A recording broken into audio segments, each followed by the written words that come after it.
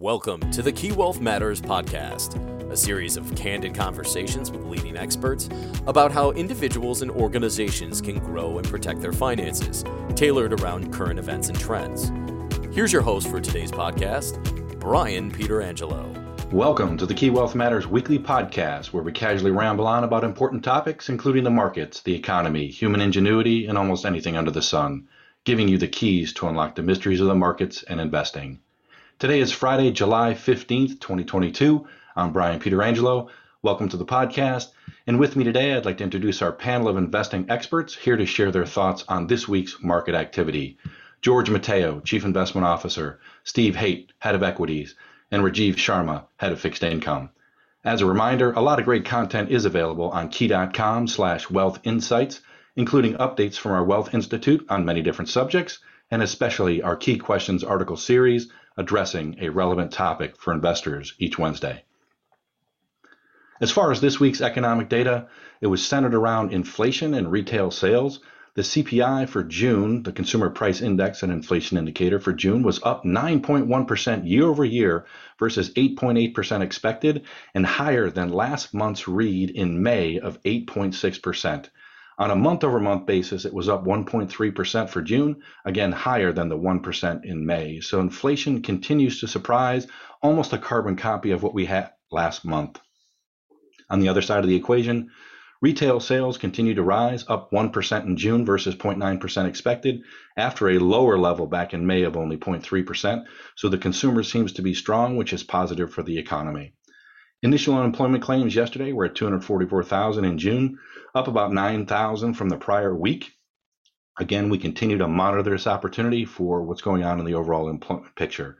So as we think about this overall CPI print, again being very hot, Rajiv, what do you think it means for the overall Federal Reserve, and what do you think it means for the overall interest rate policy? So yes, the Fed is in motion. The Fed has always said they're going to combat inflation, and with the latest CPI print, the Fed is going to continue with that. But it's amazing how quickly 100 basis points is back on the table. July 27th is when we're going to find out what the Fed's going to do, and all odds are now on 100 basis points. It's amazing. Before the CPI print, 75 basis points was the norm of what the Fed is going to do, and now we're seeing 100 basis points of what the Fed is going to do, and that's what everybody's expecting. Now, the difference between 100 basis points and 75 basis points, it doesn't seem like a lot, but I think if the Fed decides that we want to go 100 basis points, I think that does change everything as far as what the Fed is going to do going forward. There were a lot of economists, a lot of investors that thought that, okay, we'll do 75 basis points in July by the Fed, and then perhaps another 75 or maybe another 50. But now you do 100 basis points in July, everything is back on the table again. The odds of a 75 basis point hike for the next meeting after that have increased tremendously.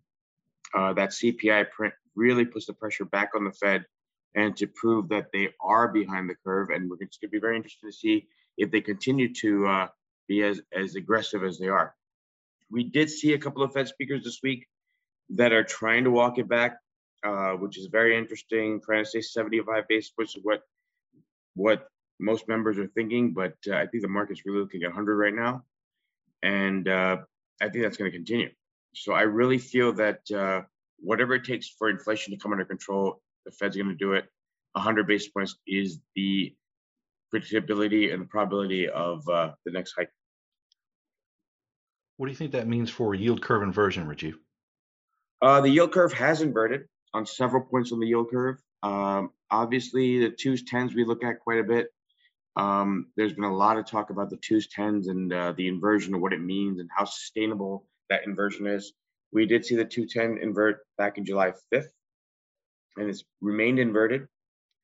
I think it really is a strong signal for upcoming recession, but there is that thought that the Fed has really distorted the picture as far as all the accommodation that they've done over the years, their balance sheet, what they're going to do.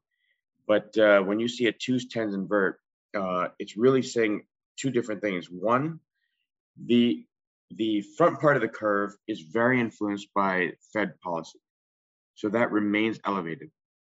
If you look further out in the curve, the 10-year has not really moved higher as far as the 2-year goes. So we've had an event where the 10-year has been very sustainable and actually moved lower in the market expectation that we are going into a recession. So you're seeing that inversion. It continues to be that way. I personally feel that that inversion can continue for a while, and it has now been since July 5th where we've seen that inversion. I think that's continuing. So, George, same question with the CPI print and then this morning's release on retail sales was a little bit more positive. What do you think those two indicators mean for the overall economy going into recession, as Rajiv alluded to, and any other thoughts that you have in a big picture way?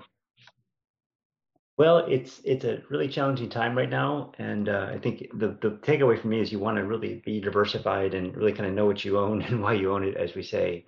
Having a little bit of cash and dry powder these days is probably not a bad thing, but I think still equities for the long run are probably the best place to hedge inflation. They're going to be volatile, as we've talked about. That's going to be the case through the rest of this year, I think. But inflation, as Rajiv talked about, as you mentioned, it's just really running disturbingly high. I mean, just look at these numbers. I mean, in June, we saw gasoline prices up 60%, 60 year over year. They were up 50% in May.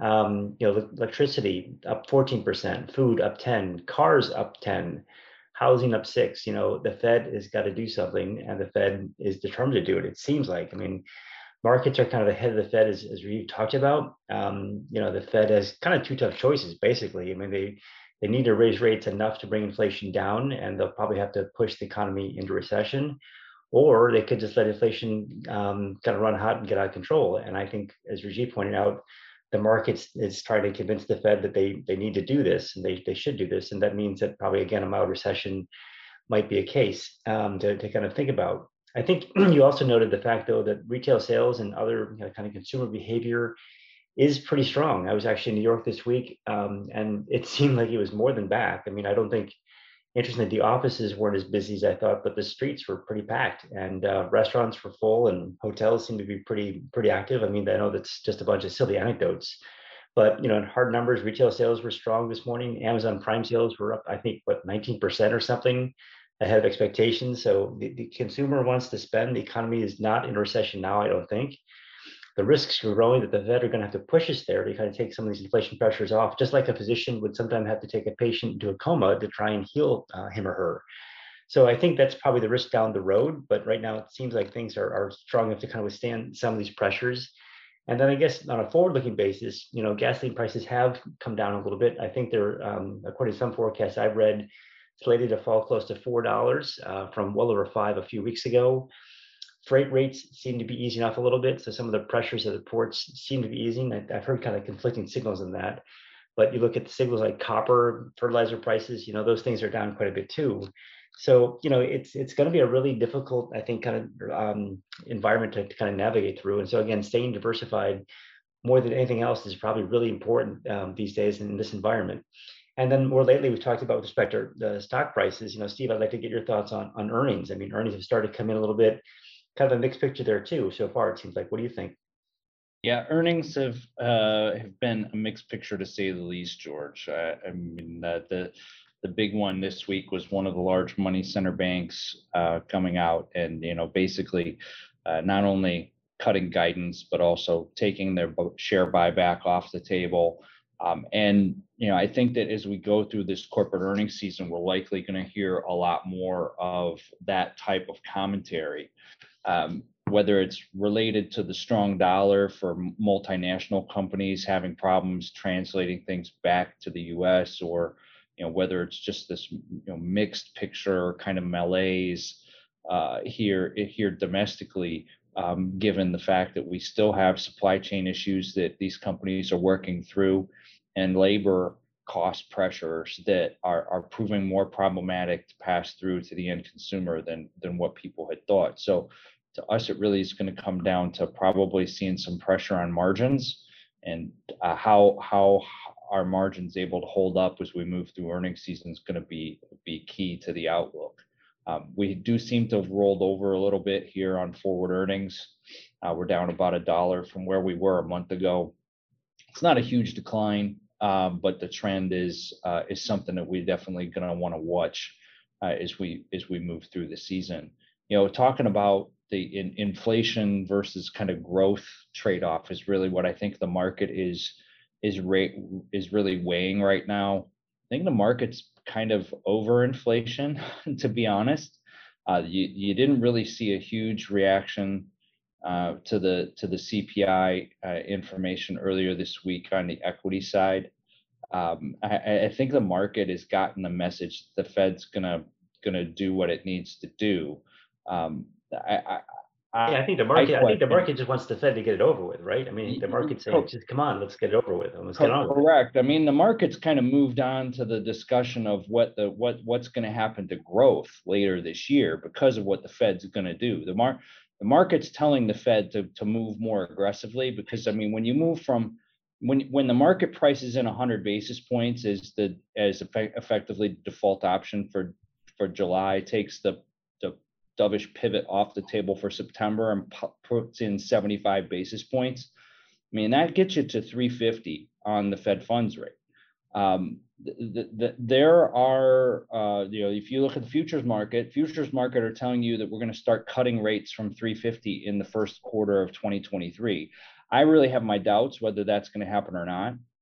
If you take a look at what the inflation numbers are likely to be, gasoline prices have pulled back.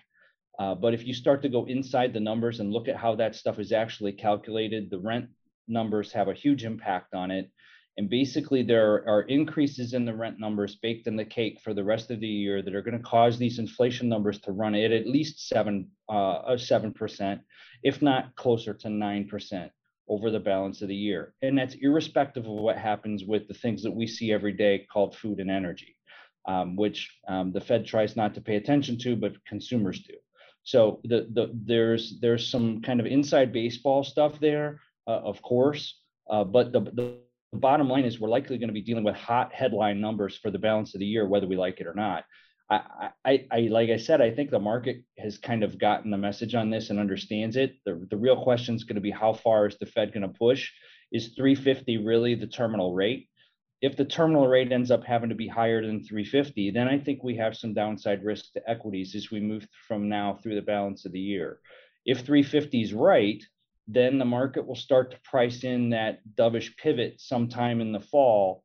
I think then we are going to be in a situation where cyclicals and growth stocks, high multiple growth stocks, are probably going to be a place where investors are going to want to be. That's kind of what makes this a really difficult market right now, in that you may think that near term the market's going to have problems, but you really don't want to position yourself such that you're so that you're so bearish, because if the Fed gets dovish because the economy is weakening, you are not going to be able to catch up to this market on the upside when they start cutting from a position of already what are negative real rates. Yeah, you've seen a little bit of that change in tenor and so the market internals. Things I look at kind of suggest that some of those factor rotations have really, they haven't really moved in a big way yet, but they've kind of sort of inflect a little bit here and there, where you start to see, as you mentioned, some of the rotation out of the cyclicals into growth names in particular, which is probably one of the reasons that people think about being just diversified in this environment, because you can get really whipsawed pretty quickly. So we tend to take not to take, I should say, too big bets on those type of things either way. But Steve, on the energy side, I mean, we have seen gasoline futures come down a little bit. Of course, Biden was in the Middle East this week, and next week we'll probably be talking a little bit about Russia and what they may or may not do in Europe. I'm not sure. Do you have any views on that situation? I mean, if you want to talk about Russia with Europe and the gas situation, look, I think that the Russians have historically, even when it was the Soviet Union, they've talked about being a good partner, right? So I think that you've got to take them at face value on their desire to deliver gas. It's not in their interest to not deliver on contracts that they already have in place. The issue for them with this, with the repairs, they always do repairs on Nord Stream 1 during the summer because it's the low season. The issue with them is that some of the repairs are not done are done in countries that are taking different views of the way to implement the sanctions. Namely, these turbines that get repaired, they're Siemens turbines that get repaired in Canada, and the Canadians didn't want to allow them to be shipped back. So, I think that it's interesting to watch. I think they're going to turn the gas back on in another week, but it could be chaos if they don't. That there's no doubt about that. Gas prices, as you said earlier, George, look like they're headed to $4, in my view. Yeah, I think that's probably it's hard to really game that out, right? There's so much game theory that could be done with respect to that situation, and probably no pun intended, but it's a pretty fluid one at that. So maybe one last turn for you, Rajiv. Any thoughts, I guess, with respect to credit spreads or the corporate bond market, kind of how it's positioning, and kind of thinking about this time right now with the economy conceivably kind of going through this digestion and maybe this transition, as Steve pointed out, from concerns about inflation versus concerns about growth. So anything that we can kind of glean from the credit market with respect to growth? I mean, it's a very good question, George. I mean, we've seen investment grade spreads be orderly, but they've been wider. But I really feel like when we talk about recession, we talk about, the Fed combating inflation. This whole notion of recession being there. We've seen lower rated credits actually really underperform in the last couple of months. It's being even more pronounced now. Default rates are very low, but if you look at CCC market, high yield market, they've actually come under a lot of pressure in the last couple of weeks. The trade of up in quality has been something we've talked about for a very long time, and I think that continues. To Steve's point, I mean, if we hit a peak of 3.50 in the first quarter of 23, there's also this notion that the Fed will eventually start to cut in the first quarter of 2023. If that happens, I do think that some of these lower rated credits, high yield will rally, but to time that is going to be very difficult. I do think that spreads continue to come under pressure, but we have seen a lot of issuers decide that they don't want to come to market in this environment. And if that could be a strong technical for spreads to at least remain orderly. So George, Stephen, Rajiv, thanks again for your insights. We appreciate it as we do every week. And thanks to our listeners for joining us today. Be sure to subscribe to the Key Wealth Matters podcast through your favorite podcast app. As always, past performance is no guarantee of future results, and we know your financial situation is personal to you. So reach out to your relationship manager, portfolio strategist, or financial advisor for more information, and we'll catch up with you next week to see how the world and the markets have changed and provide those keys to help you achieve your financial success. The Key Wealth Matters podcast is produced by the Key Wealth Institute. The Key Wealth Institute is comprised of a collection of financial professionals representing key entities, including Key Private Bank, Key Bank Institutional Advisors, Key Private Client, and Key Investment Services. Any opinions, projections, or recommendations contained herein are subject to change without notice and are not intended as individual investment advice. This material is presented for informational purposes only and should not be construed as individual tax or financial advice. Bank and trust products are provided by Key Bank National Association, member FDIC, and equal housing lender. Key Private Bank and Key Bank Institutional Advisors are part of Key Bank. Investment products, brokerage, and investment advisory services are offered through Key Investment Services LLC or KISS, member of FINRA, SIPC, and SEC registered investment advisor. Insurance products are offered through Key Corp Insurance Agency USA, Incorporated, or KIA. KISS and KIA are affiliated with Key Bank. Investment and insurance products are not FDIC insured, not bank guaranteed, may lose value, not a deposit, not insured by any federal or state government agency. Key Bank and its affiliates do not provide tax or legal advice. Individuals should consult their personal tax advisor before making any tax-related investment decisions. This content is copyrighted by Key Corp 2022.